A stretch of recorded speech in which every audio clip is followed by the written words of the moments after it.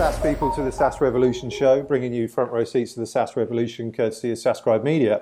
I'm your host, Alex Humer, and really pleased to be joined today by Jay Gibb, who is the CEO and founder of CloudSponge. Welcome, Jay. Thanks for having me. I know it's a real pleasure. Now, Jay, you reached out to me regarding to coming on as a guest of the podcast as a listener, and I think you delivered a really good email. And made me sort of really interested to have you on as a guest, and we'll get into that in a little bit as well. So I think as we said just sort of earlier today, kudos for that. But can you tell perhaps some of the listeners more about CloudSponge? What does it do? How are you funded? When did you start? What stage are you at? Sure. Yeah, the simple way is to say it is that CloudSponge helps companies with user acquisition, specifically focusing on the email referral channel. Mm-hmm. So our clients, have an email referral channel. They need help making sure that more people get through that channel, and those who do get through invite more of their friends. Mm-hmm. And so we have a self-service product that companies can subscribe to. If they want to do the integration and the split testing and the analytics and reporting and iterations and all that stuff themselves. Mm-hmm. And then we also have a full service consulting relationship that we can engage in for companies that would rather have us handle all those things and be accountable for the results. Mm-hmm. Okay. And are you a startup? Actually, I don't really know what the definition of that word is anymore. Yeah. I think of us as a startup. Yeah, I think there are lots of companies that are, much, much bigger than we are in every metric mm-hmm. that still call themselves a startup. So I think we're certainly a startup. That's the way I think about it anyway. When was CloudSponge formed? Technically 2009. We did a couple pivots since then, but we've been a company as an entity since 2009 and working on getting better at solving this problem for about 6 years now. Okay, and how are you funded? Are you bootstrapped? Have you taken VC money?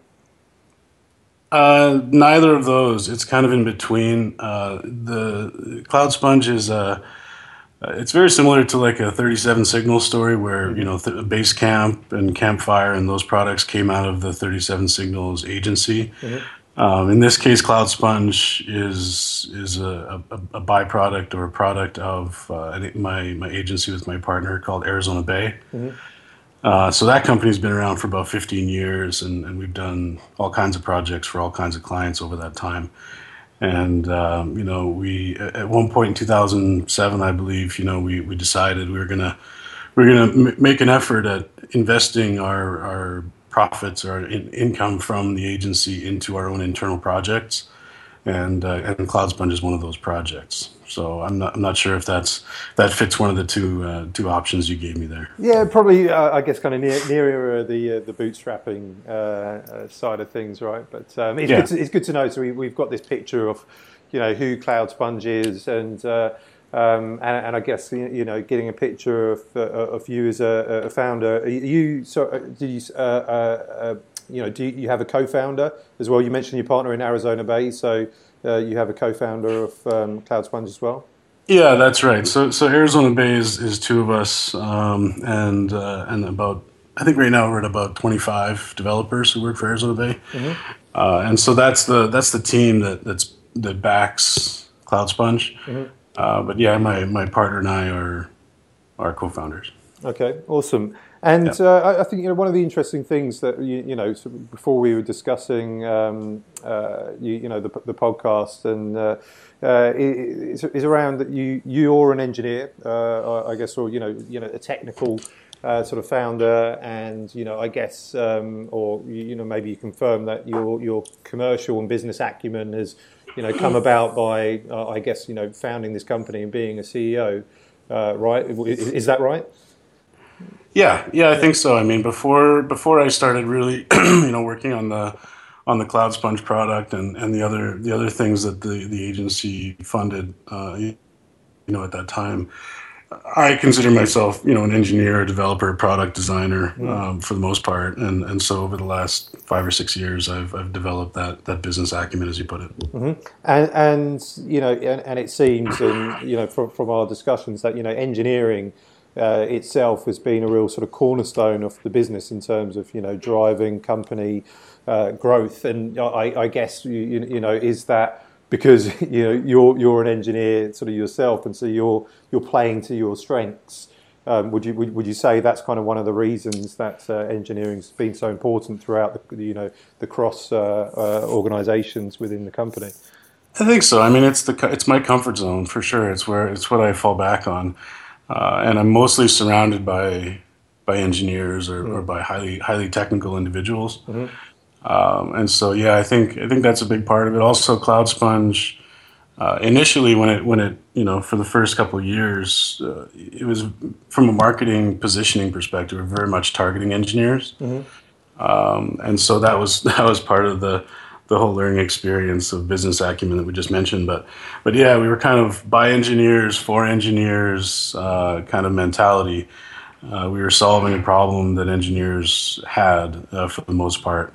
And now, we've started to reposition a little bit, but for the most part, we do still have a very large segment of people that are interested in our product are people that are searching for a technical solution to problems they're solving. Okay, so let's dive into that a little bit sort of deeper then. In terms of how engineering has been so important for you and for driving company growth to date. So if we look at marketing, for instance, a really sort of important area of any startup's sort of business. Now, I think you mentioned that you guys have been sort of initially sort of successful, got a lot of your first traction through developer first marketing. So, can you tell me a little bit more about that? What is developer first marketing, and where did you go to do this type of marketing, and what were the results? Sure. Yeah, it was really part of our initial traction, like, our first, going from 0 to 100 customers. Again, we're kind of just staying in our comfort zone, which was very engineering, and we were solving a problem that we knew about, and as we were working through that solution, we just noticed that there were tons and tons of other developers who were asking the same questions that we had on Stack Overflow.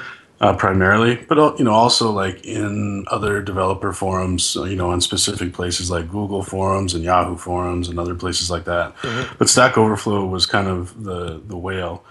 And then, the more business-oriented people, sort of the quasi-technical or, marketing and sales and product management people were asking similar questions in a non-technical way on Quora. There were lots of, open source GitHub projects and things like that to participate in.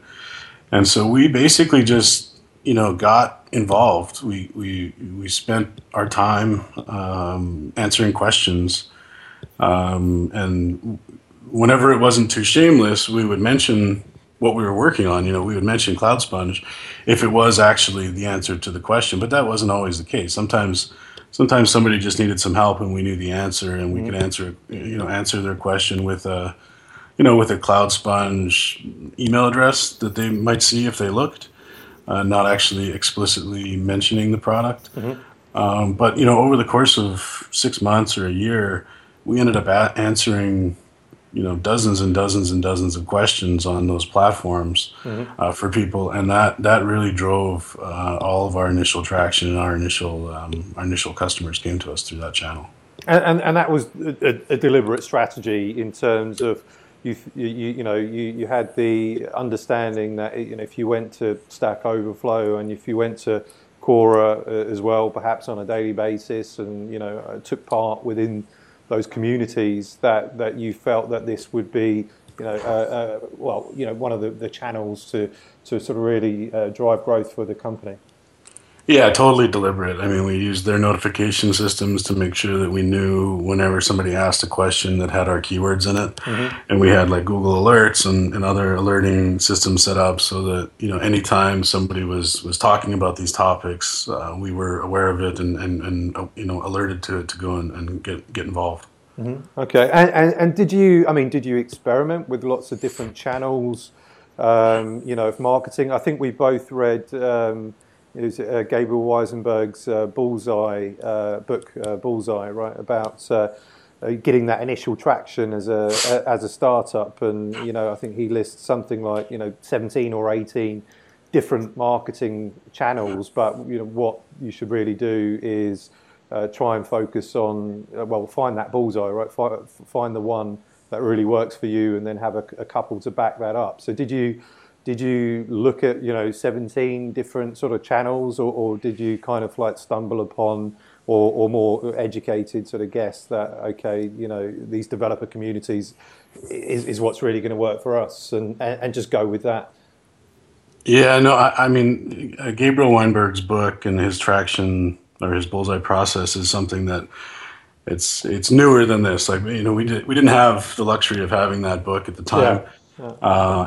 And now when I read it, I'm able to fill in a bunch of blanks and be like, oh yeah, cool, we did that, we did that. Those are things that he's sort of reverse explaining what we were able to do. And in our case, we didn't have the expression engineering is marketing. Mm.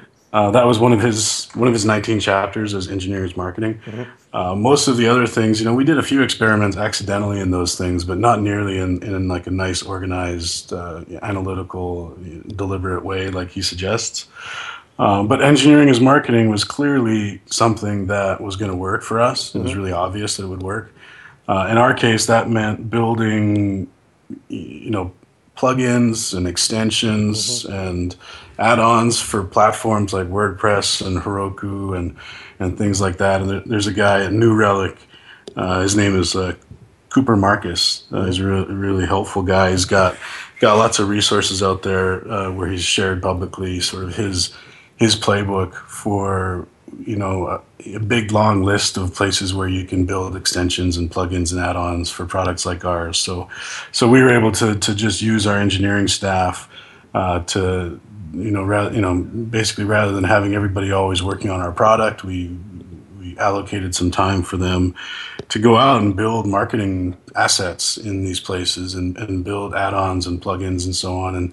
And each of those things pays dividends forever. Basically, you put in a little bit of effort, maybe a week or two, or sometimes a couple months of effort for something as intense as Heroku, and those assets just keep paying dividends forever and ever, and you just start to build up a really big base of incoming inbound leads from all these different sources. Have you got any kind of examples off the top of your head in terms of like data points from okay, we made this plugin or this Chrome extension, and this brought us this many new customers, or whatever the data point is? Is there anything from a case study kind of example that you could share?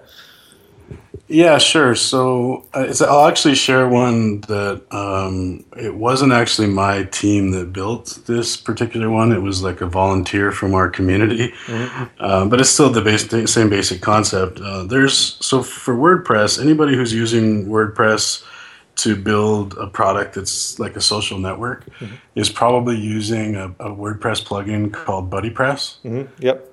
And for BuddyPress, there's a plugin. So it's kind of like 2 degrees of separation from WordPress. There's a plugin called Invite Anyone, and that plugin, when you install it, you're able to in the administration panel, you're able to paste a CloudSponge license key if you want to enable the ability to let your users upload their address book to sort of the same way that you can do it with LinkedIn and Facebook and these other bigger social networks. If you want to have a feature where you can let people upload an address book to connect with all their friends who are already there and send invitations to their friends who aren't already there, then that's how you would do it with BuddyPress. And that was a piece of software that was built by the manager or the guy who owns the Invite Anyone plugin. years and years ago. I think, I don't even know now, maybe 4 years ago. It was pretty early on for us. And that thing still drives like a meaningful amount of traffic to us all the time. I don't actually have stats and metrics in my fingertips for you, but it suffices to say that it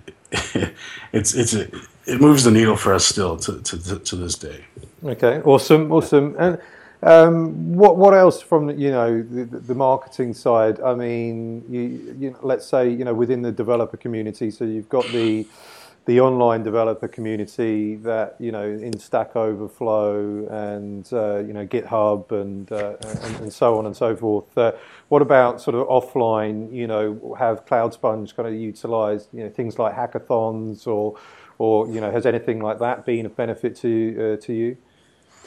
Not yet. That's not to get give Gabriel Weinberg too much press here, Yeah. but I recently read his book a second time, and he's really inspired us to do some experimentation that's a little bit out of our comfort zone and into stuff like that. And so, coming up shortly, I think it's November 13th to 15th. There's a startup weekend here in Pasadena where I work out of, and we're going to sponsor that startup weekend. It's our first experiment with an offline sponsorship. And so we're just kind of following the bullseye playbook here, and we're gonna do an experiment that costs less than $1,000 and takes less than a month, and measure it and see if that's something we should be doing more of.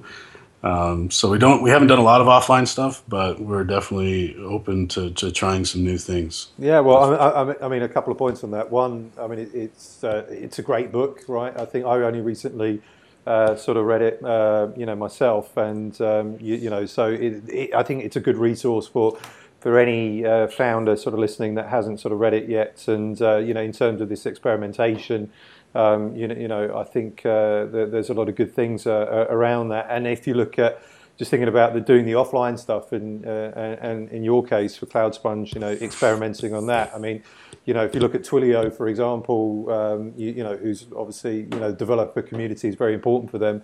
They do a lot of these type of offline events and hackathons, and have their own hackathons. So I mean, hopefully, I'll be interested to see actually, how the experiment has worked out for you. So please follow up with me on that and let me know. Sure, yeah, I will. If any of your listeners have a hackathon or something you want me to check out, hit me up. I'm happy to talk about it. Okay. I definitely want to try some more experimentation like that. Awesome. And now let's move on to like sales, for instance. So, when did you hire your first sales guy, or how many salespeople have you got at the moment?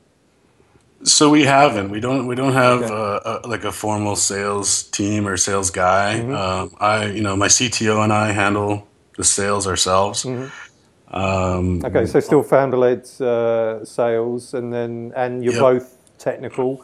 And so how are you sort of utilizing your technical skills? How are you utilizing your engineering to drive sales, or how have you been?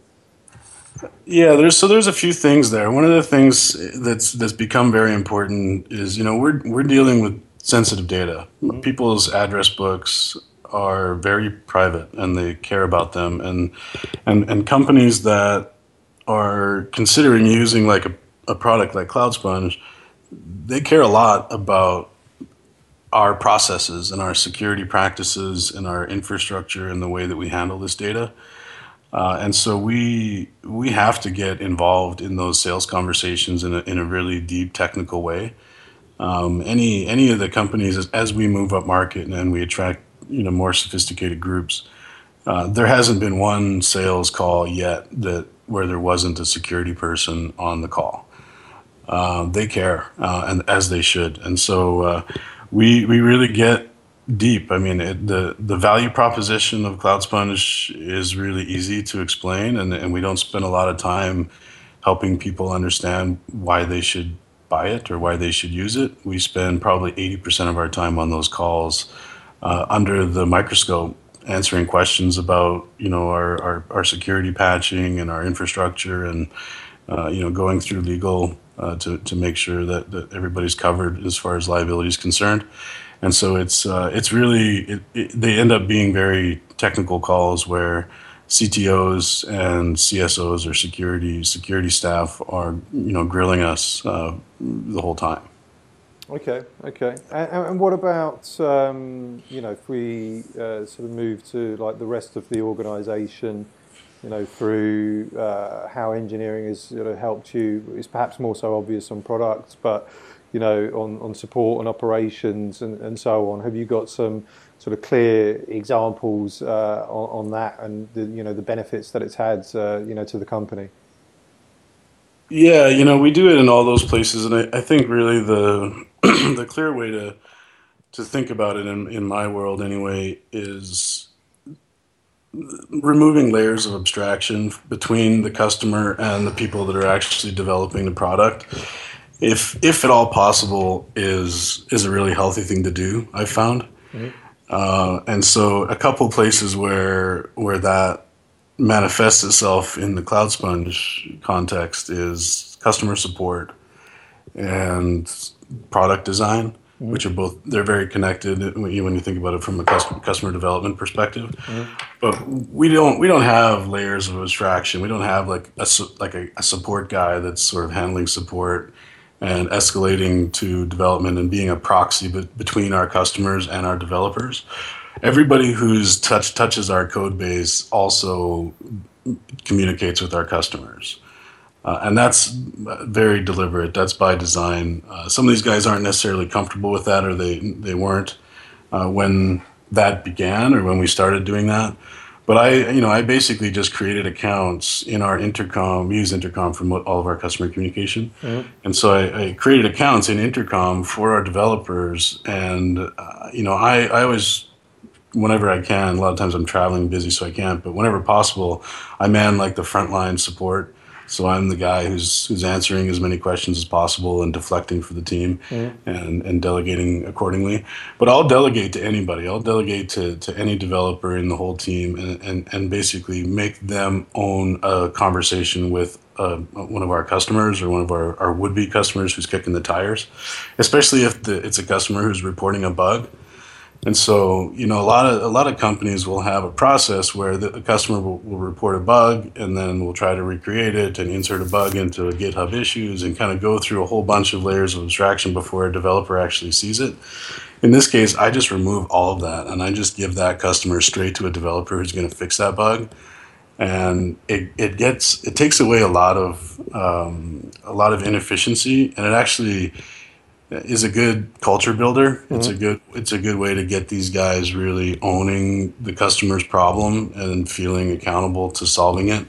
And they'll push their own like pull requests through, and they don't have to necessarily worry about the development life cycle and the process when it's really a customer that they've promised they're going to fix something. Like they really want to take ownership for that, and they get it out there and they make sure it works, and they recreate that bug. And even though they're much more expensive than what I could pay for a low cost somebody to man like a support channel, Mm-hmm.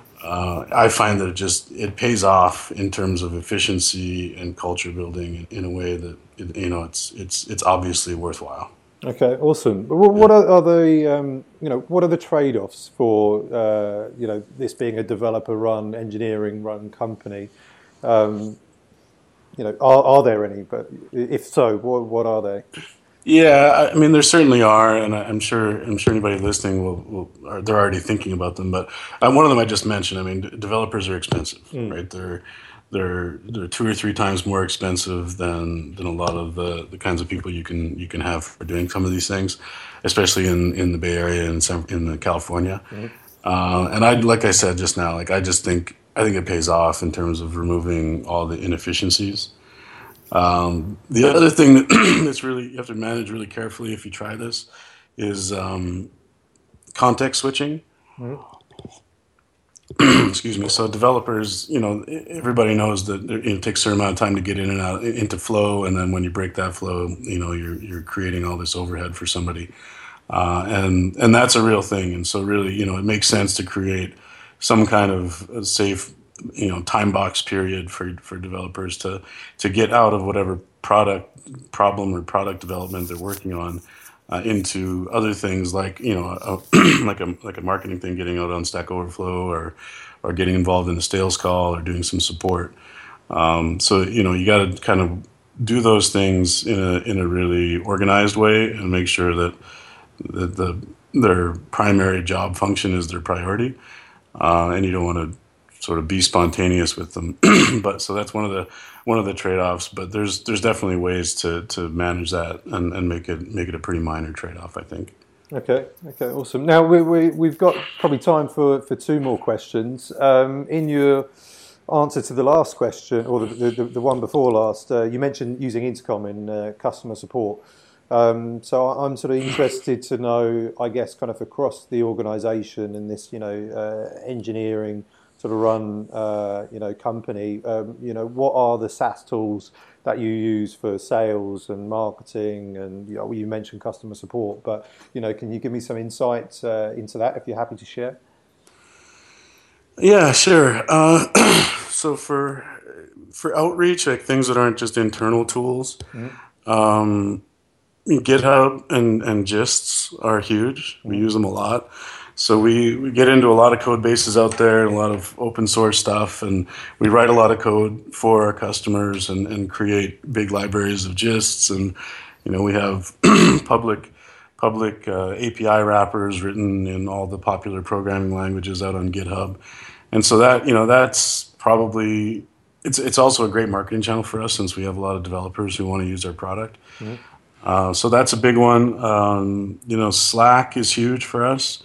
I'm actually considering an experiment similar to the one that you just started. I'll let you talk about it if you want to. Yeah, go for it. I'm thinking about an experiment of using a Slack channel publicly and making one that's not just an internal one for our team, so that our customers can sort of cross-pollinate and talk to each other, and we can get involved in sort of more of a community atmosphere. Yeah, I think that's a good idea, and I obviously started as you're on it a Slack channel for SaaS founders, and I think now more and more I see that these public channels are being created, and even I was having a conversation with somebody this week at Web Summit who may be a potential or I'm going to be a potential customer of his in the future for an events platform, and I think they have a Slack channel which I think potentially all their customers will be able to go on and create this kind of community, and I think it's a really good idea. More people will be doing it, so I'll be interested to see how it works for you as well. Yeah, well, maybe one of these days I'll interview you, and you can you can teach me how to do it because I haven't tried it yet, so I have a lot to learn. Yeah. Okay. Well, what else? So you mentioned Slack there. Any other tools of note? Oh man, I'm addicted to Zapier. Okay. Zapier is just so powerful, so interesting.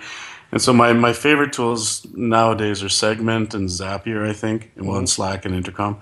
But Segment is really great for me because it allowed me to, once we had the Segment snippet installed in the site, it allows me just to experiment and turn on and off other SaaS tools and see if I like them.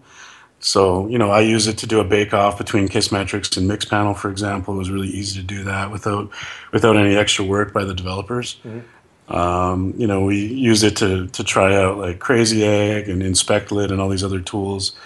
And then when those tools don't really do exactly what I want them to do, I can usually find a way to use Zapier to get get things working together, cobbling things together in a way that's interesting for us, or be able to pipe notifications from different tools into our different Slack channels and so on. And so I would say, like, anybody who's starting out now and they're wondering what tools, I definitely start with Segment and Slack and Zapier, and just with those three guys, you can kind of do everything from there because you're able to branch out in a really organic way without feeling like there's this huge barrier to entry to trying out new products and getting them to work in your company. Awesome, yeah, really, really good advice there. And actually, I may even do that myself. I haven't really used Segment or Zapier that much, so I perhaps need to look into that because it does sound sort of super useful. So we're just coming into the last question now, Jay, and this is one that I'm asking everybody at the end now, and so it'll be interesting to get your answer. So the question is, what has been the secret to your success to date? Wow, that's a good question. Kind of putting me on the spot. Yeah. I think I'll just use I'll use what other people tell me about myself as an answer, just because that clearly something that I'm putting out there is patience. Okay. I'm a really patient guy, and sometimes it takes patience, I think, to make good decisions. And I find a lot of people that I work with, are in a big rush to make a bunch of money or to grow really big or to do whatever it is they're doing. And sometimes being in a big rush is just a bad call, bottom line. And so I've been told by lots of people that I'm an exceptionally patient person, and maybe to a fault. But as far as the things that I consider my successes, everything from my relationship with my wife to the successes I've had with my business, are all things that required a ton of patience. And so I would say I'd put it on that. Anybody who feels like they're not a patient enough person should give it a shot. Awesome. Well, I may have put you on a spot, but I think that's a great answer. And what's really interesting is that I probably only asked the question 4 times to date, but everybody's given me a different answer so far. So, it's either hard work, it's either teams or patience, or I can't remember the other one, but it's really good and interesting to hear. And I guess, for other founders to kind of listen and see what's working and what people, believe is, perhaps one of the key things that's been super important for people. So thanks for that, Jay. I think we come to the end of the show. Stoked to have had you on, and I think, it's really been insightful and resourceful. So thank you so much for being on the SaaS Revolution show. Thank you for having me. It was great. No, you're welcome. And for those that are listening, if you liked this episode of the SaaS Revolution show, we'd really appreciate if you rate and reviewed us on iTunes, and we'll speak to you next time.